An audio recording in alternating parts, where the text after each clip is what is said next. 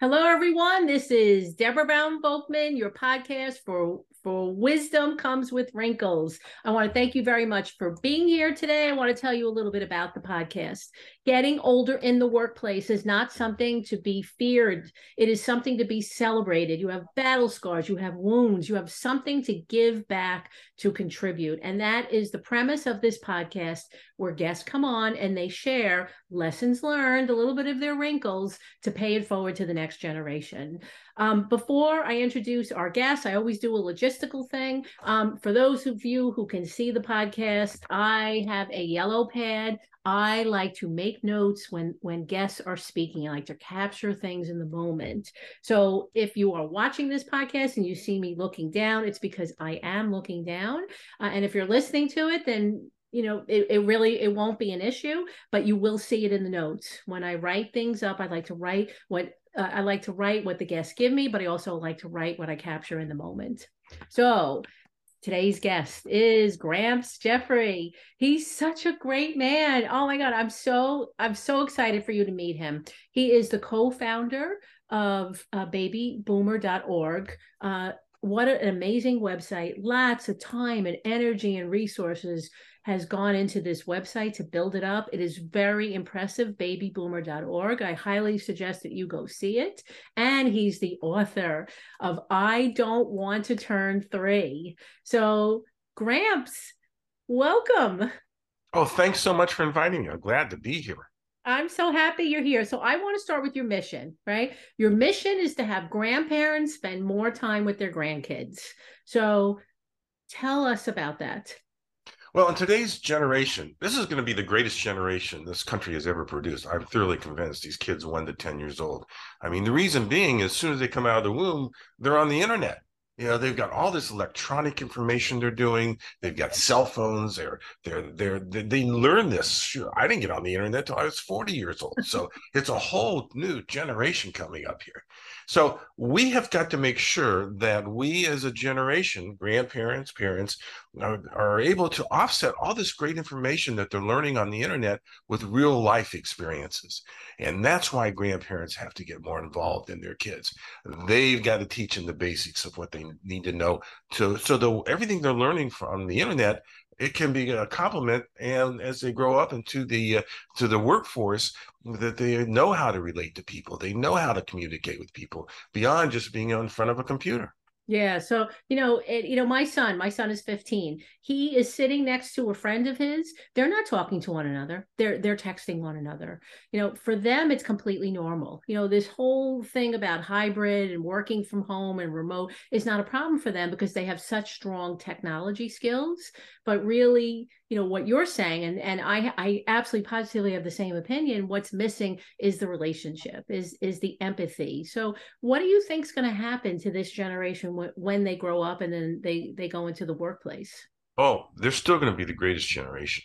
So you got to ask yourself, what can we do to offset and enhance what they're learning? Well, the first thing that we should do as parents and grandparents is we've got to get these kids into reading books. So they can touch these books and learn these books. When you think about it, and I just picture myself as a grandparent, and I've got 6 grandkids, but you pull out a book, you got a little kid, 2, 3, 4 years old, sitting on your lap, and you've got 20 minutes together. Yeah. And so, there's all kinds of benefits when you're reading and learning a book. The first thing, the first benefit, it creates a bonding. It's just a nice way for you as a parent or grandparent to spend 20 minutes of uninterrupted time with your child. Another thing that it does, it supports and creates listening skills. Now, Right. You and I both know that as we grow older, listening skills are the best skills that we can develop. I mean, you need listening skills as a podcaster. You've got to listen to the people you're talking to so that you can communicate with them. I have to learn listening skills as we're building our site of babyboomer.org. What do baby boomers need? What do they want? I have to listen to our customers for that. When you think about it, this time of sitting on your lap just helps build it requires them to listen, and it teaches them to listen. And, as the young kids get into the workforce, listening is the best skill. You know, it's great to be able to run a computer, but you've got to listen to what is needed by your customers, by your boss, by your your company, and those skills can be taught by parents and grandparents right when they're 2 and 3, 4 years old, by teaching them how to learn how to read books and read and listen to books. You know, another reason we all have to sit down and teach these kids to read books is it creates cognitive and language development. There's plenty of these words in these books that the kids don't understand. It gives you a chance to explain them. There's plenty of words in these books I don't know. I got to go look them up. But it's just a chance for you to do that. Another reason is it helps with attention span. You know, when you're 2, 3, 4 years old, True. you're bouncing off the wall. But it gives you a chance for key concentration, self-discipline. So if we can get those kinds of traits into these kids young, and let that complement what they're learning from the internet, they are going to be growing up to be just really productive adults. Yeah, I like what you said. You said compliment, right? So it's not one or the other.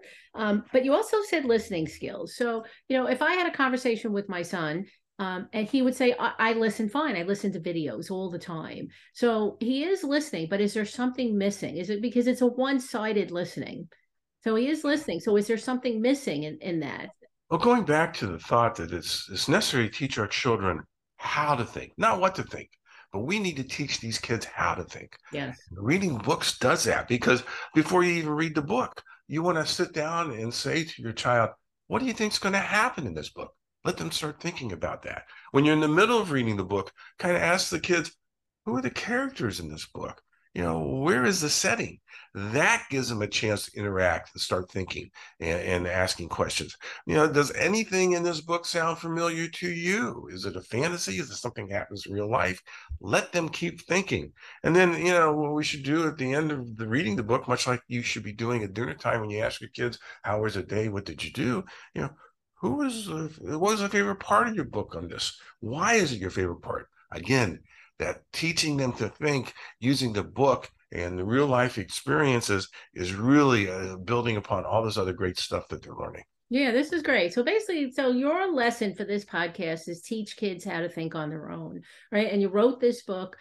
You wrote this book so people could, so it's not so one-sided. Like as you're speaking, like what I'm thinking is, well, they listen, and they're taking things in, but there's no collaboration. There's no back and forth. There's no thinking. It's like they take it in and then they either agree with it or they don't agree with it. But there's no pushback. I mean, my son likes to read the comments on social media, but he's not really forming his own opinion. Sometimes he's just going with the crowd. Yes, that's why, again, we as older adults, what happens, you talk about, wisdom comes with wrinkles. Well, what really happens is, we, decade after decade, as we grow older, we make more mistakes. And that's how we learn. That's why we're smarter than we were when we were 20 years old. Yeah, from our mistakes. Yeah. We're just making a lot more mistakes. And so those are the kinds of wisdom that we need to impel in these younger kids, is learn from our mistakes. We've done it. This is what we did. Let's communicate so you don't have to go through the same thing. Yes. And so that's all part of the teaching process. All right, but they're afraid. I think they're afraid to make mistakes. I remember when I was young, I was afraid to make mistakes, but there was more pressure. Like they walk into a classroom and everybody sees them, they're on display, versus us, we're older. If we make a mistake, we can learn from it. We're testing, we can pick ourselves back up. Well, it goes back to what is really the role of a parent. Obviously the parent is there to take care of them and make sure they have food and make sure they're protected and so forth. But one of the things the parent has to do is teach their kids all these traits. I mean, they need to teach them honesty. You need to teach them responsibility. You need to teach them kindness. Parents need to teach them respect. They need to teach these kids how to do positive thinking. It's so easy to be negative. Teach them how to be positive. They got to teach them how to be creative. They got to teach them how the healthy way to eat, how we should go out and exercise, stay in shape. But they must also teach these kids that success can be learned from failure. It's okay to fail. Yes. And but the most important thing that parents and obviously grandparents need to teach them is, how do you have fun? You got all this stuff going on. How do you have fun? Is it going outside and playing soccer? Is it the pasta, throwing a ball around? Or what is it, just having fun outside of the computer? And that really is one of our main roles, so that when they grow up and be adults and in the workplace, that they know how to have fun too. That's right. All right. So I want to go back to your mission, which is to have grandparents spend more time with their kids. So why you could have chosen any mission in the world, but you chose this one. So why is this so important to you? Well, right now, 30% of grandparents, and I'm looking at baby boomers, a little before and a little after too, they are considered remote, which means they're not really involved in their grandkids' lives. And when you think about it, that's 1 out of every 3 of us. That's kind of scary. The baby boomers say, "Hey, I raised some great kids. They're going to take care of the grandkids. I taught them. They'll pass it on." Well, but they're not involved, and we've got to get these grandparents involved. Now, a lot of this is caused by them. The grandparents can cause the friction between their kids and them. They may not have approved of the spouse their child married. Okay, that causes tension. They might not approve of how their child is raising their kids. That causes tension. And so they may show up at their kid's house unannounced. That causes tension. So a lot of this is caused by us grandparents not thinking about what we should be doing. Undermining the parents' authority. The parents teaching their children, grandparents gotta step away, let the kids do that.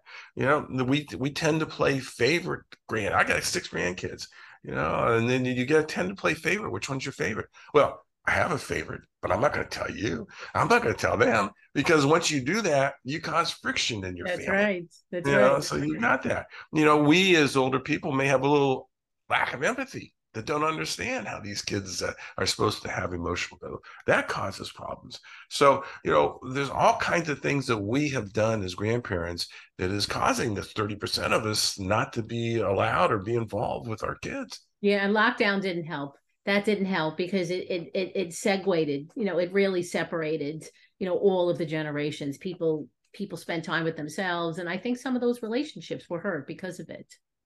Well, in my particular case, it helped my relationships.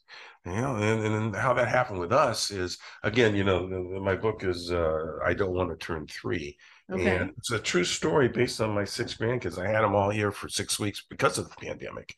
And 2 of them live in Orlando, 2 live in Austin, and 2 live here with us in Scottsdale. But we had a chance to really observe them. And this was a true story. I wrote this because it really did happen. How these kids interacted and how they didn't share, and how they ended up in the end giving everything to homeless kids in downtown. But it was when you take a look at the book, all the pictures in the book of pictures I took, I just sent it to an illustrator to make it more look cartoonish. But these kids happened. So 4 of them went back. They went back to their homes after a while, and they said, we as grandparents said, how are we going to keep in contact? Because they're gone, out of sight, out of mind. Little kids don't call you; you got to call them. So what we did, and I'll use this as an example, and I'm sure that your listeners may come up with all kinds of other ways that they can keep in contact. But we found out that these little 2, 3, 4, 5, 6, and 7-year-olds, they all love dinosaurs. For some reason, these kids can name all the dinosaurs, big long names. These 3-year-olds, they can tell you if they eat meat, who their friends are. I know dinosaurs are small, medium, and large. And so when I saw them when they went to the playground with other kids, they all talk dinosaur. It's like the little language of kids. Once they start talking dinosaurs, they're all friends. So we have 6 dinosaurs we had around the house, and we decided that once the kids went home, that we were going to have the dinosaurs do something different every night.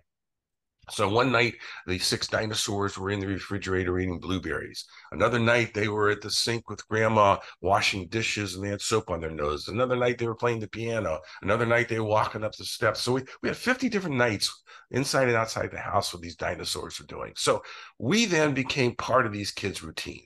And that's what you have to do is, you got to be part of the routine. Their mom and dad would give them their bath. They would read them their book. And then the kids would say, what are the dinosaurs doing tonight? and say, well, let's call. So they would call my wife's iPhone, and then we get on FaceTime, and they say, where's Gramps? Where's Gramps? What are the dinosaurs doing tonight? So that was our way of staying in the top. So for us, the pandemic kind of brought us closer, Okay. and so it worked out well for us. All right. So I just want to go back for a moment. So you could have chosen any mission in the world, but you chose this one. So why this one? Was there something from your background, something from your past? Was there something that happened that prompted you to say, this is going to be my life's work? It happened when, as we were developing babyboomer.org, and we saw that just so many of grandparents were distant from their kids. When I was growing up, my uncle lived up the street, my grandmother was 2 blocks away, and it was so easy for us to be together. But in today's world, where you've got kids scattered all over the country, you don't have that anymore. And so we've got to come up with ways that grandparents are more involved in the kids' lives, because it just helps them, especially with all the electronic stuff that they're learning now. We've got to make sure that they see that the real life adventures help really offset all this other stuff. They enhance it. The wisdom we have, the information we have, we can only help enhance them as they grow older. All of us can sit back and remember what happened with our grandparents, both good and bad. We have great memories, and we may have some bad memories too, but those are the things that this generation's baby boomer generation has got to get back involved, and we've got to be the grandparents that our grandparents were to us. I love that. I absolutely positively love that. All right, so tell me why the title of the book, right? I don't want to turn 3. So what does the title mean? Well, it was 3 years old. It's Jordan who's a star. He was celebrating his 3rd birthday, and he's looking back, and he sees that he's got to take all this responsibility. What's interesting is the oldest cousin, who is Olivia, 8 at the time, she's 9 now. She came to me 2 weeks ago. She says, I got a great idea for our next book, Gramps. I said, what is it? She says, I don't want to turn 10. And I said, you don't want to turn 10? Why don't you want to turn 10? She says, well, I'm going to have to learn how to drive pretty soon. I said, that's 7 years away. Why are you worrying about that now? And then she says, I got to start thinking about picking out a college. I said, that's 9 years away. Why are you worrying about that now? But when you think about it, all of us are always looking to the past and then looking to the future. Yeah. I don't want to turn 19, 21. I don't want to turn 60. I don't want to turn 49. There's all kinds of things that are involved where, we're comfortable with where we are now, but who knows about the future? Yeah. So yeah. Well, no, it's interesting because we don't want to do it because we think something bad's going to happen. Yeah, it's whether the glass is half full or half empty. Yeah, we don't like uncertainty. Even kids, I don't want to turn 3. I don't want to turn 3, and you can't make me. But yeah, it happens naturally, just like we have wrinkles. It happens naturally. Exactly. Okay. All right. So is there anything you would like to say before we wrap up? We're talking about it's the job of parents and grandparents to ask questions. Okay. Because again, that is how we teach our children how to think.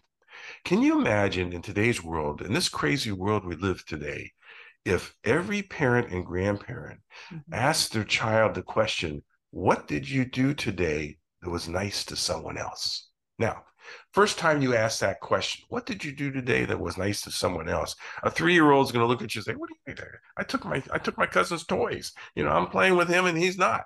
But if you do that every single day, asking children, what did you do today that was nice to someone else? After 4 or 5 days, they're going to say, I got to come up with an answer, because they're asking me every day, and then all of a sudden these little kids are opening the door for you. They're helping an old lady across the street. But can you imagine what would happen to our society? And in the workplace, picture this in the workplace, that if we all said to ourselves, what did you do today that was nice to someone else? How that would change where we are today. Yeah, the workplace would be transformed. It really would be transformed. And it is interesting what you say about the questions, because I can ask my son a question and he, it's good or he doesn't answer it. But if I continually ask the question, he knows that it's coming and he'll have an answer for me. Exactly. Yeah, exactly. He knows. All right. So Tell us how we can reach you. How can our listeners reach you and find the book? Because it's just such a cool title. Yeah, you can go on to Amazon or Barnes and Noble, about 100 other sites, or come to babyboomer.org. You can find it there, or my site, Gramps Jeffrey at .com, or I don't want to turn 3.com. So there's lots of places to find the book, or reach out to me. I'd still like to continue this conversation with any of your listeners. It's grampsjeffrey at gmail.com. I'd be glad to keep talking about this. Yes, I think you can talk about it for forever, but in a good way. And I think more people need to listen. You are doing great work in the world. No, thank you so much. Yeah, you really are. I love it. All right. So I just want to thank you very much for being on the podcast. And I want to thank our listeners. I want to thank you very much for taking the time to spend time with us today. My name is Deborah Brown Volkman. I am the podcast host of Wisdom Comes with Wrinkles, and we will see you next time.